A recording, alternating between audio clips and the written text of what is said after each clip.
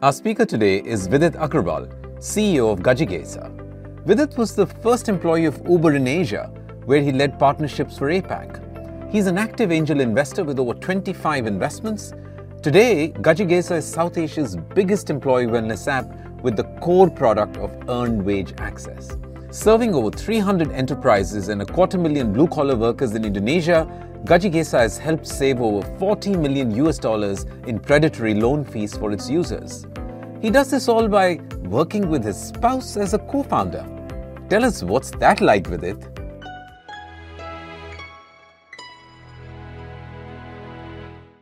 Let me start with a couple of stats. Less than 5% of co-founders out there, VC-backed, are couples. Let me tell you one more. 75% of the companies that fail, the most common reason is founder dispute. With that, my name is Vidit Agrawal, and I'll tell you how is it working with my spouse. Let me start with the story first. It's April 2020. It's the middle of COVID. Me and my wife, Martina, are sitting in our balcony discussing life. We're talking about everything. We're talking about what we want to do, the YOLO moment in life. And we felt that we were unfulfilled in a few things. Both of us wanted to start a company. Both of us wanted to be founders, wanted to be entrepreneurs, and we had never done that. This was the time. So we started chatting, and we were like, let's start a company together. Fine. There's nobody around, so we'll do it together. That's how we started. Now, we went to a lot of different couple co-founders, and we chatted with them. And then we decided to have some deep discussions. And today, I'm going to walk you through all that we discussed. The first, and probably that comes to your mind as well, is financials. One of us had to take an 80% salary cut. The other one had to take 60%. Life was never going to be easy. Are we even ready for something like this? No more nice Singapore Airlines flights. No more hotels. Holidays are gone. There's going to be huge, huge change in life. Are we prepared for that? What about our date nights? Are they still going to happen?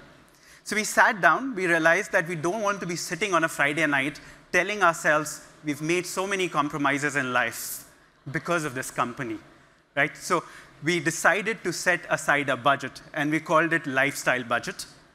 It was for 3 years, and we will make no changes in our life. We are at 3-year mark, by the way. The second thing we started discussing was values. Why are we doing this? We are doing this because both of us want to be entrepreneurs. Both of us want to start our companies. We are very excited about it. That was easy. But who are we doing this for? During my time at Uber and Caro, I had met countless drivers, car mechanics, who would make about $250 a month. They would be barely making their ends meet. They would be stuck with loan sharks. Very challenging life. For Martina, she was credit scoring the unbanked customers. She was in factories talking to workers. And a common thing she was told was, I was born poor, I will die poor. These are the people we wanted to solve it for. Now, we talked about commitment. How long can we do this? One of us said, I'm ready to commit 5 years, and the other said, I'm ready to commit for long. We told ourselves it's not a hop in, hop out. It's not a job that I don't like my boss and I quit. It is a commitment. There'll be people. We'll have to pay salaries. There are investors. We have to mentally commit. And that is what we agreed upon. Next was skill sets. I'm the sales guy.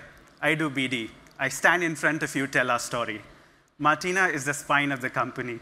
She runs product. She runs engineering. She runs operations. That is how we balance each other, right? And we also talked about decision-making.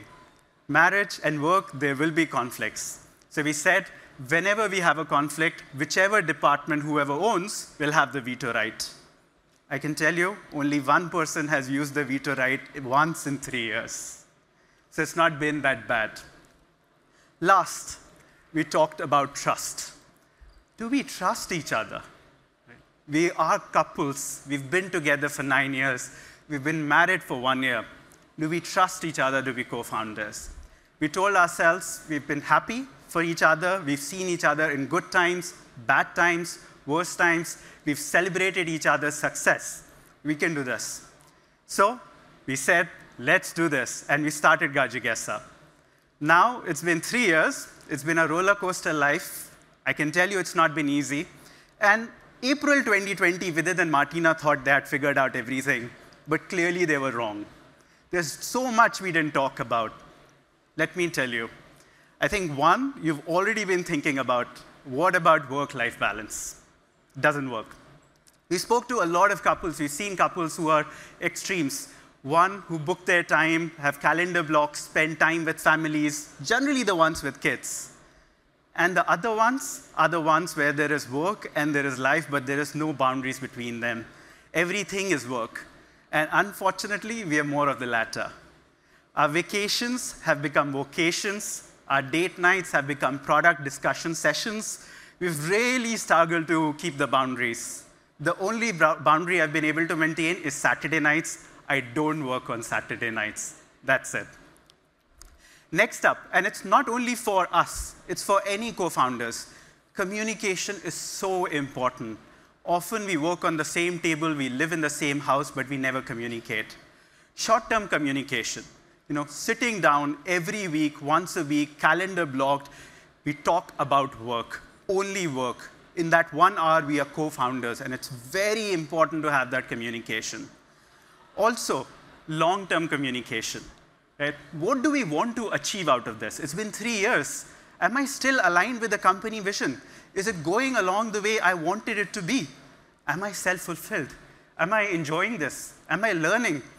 All these questions we ask each other. In January, I was sitting with Martina, and she's like, AI is the hot thing. I really want to learn it. It's super exciting. She started learning. She built a team. And then we implemented AI, and today all our support, all those thousands of tickets are done on AI. Not only that, we've had some cost savings as well, so we're very proud of that. Along with communication, I wake up with the same person, I work with the same person the whole day, and I go to bed with that same person. We need our space in life, and it's more than ever. So we figured out a balance where Martina loves her exercise, her mindful thinking, her longevity research, and she does that, and I never disturb. And for me, I'm a simple guy. I need a pint of beer with my buddies on Saturdays, and I'm good.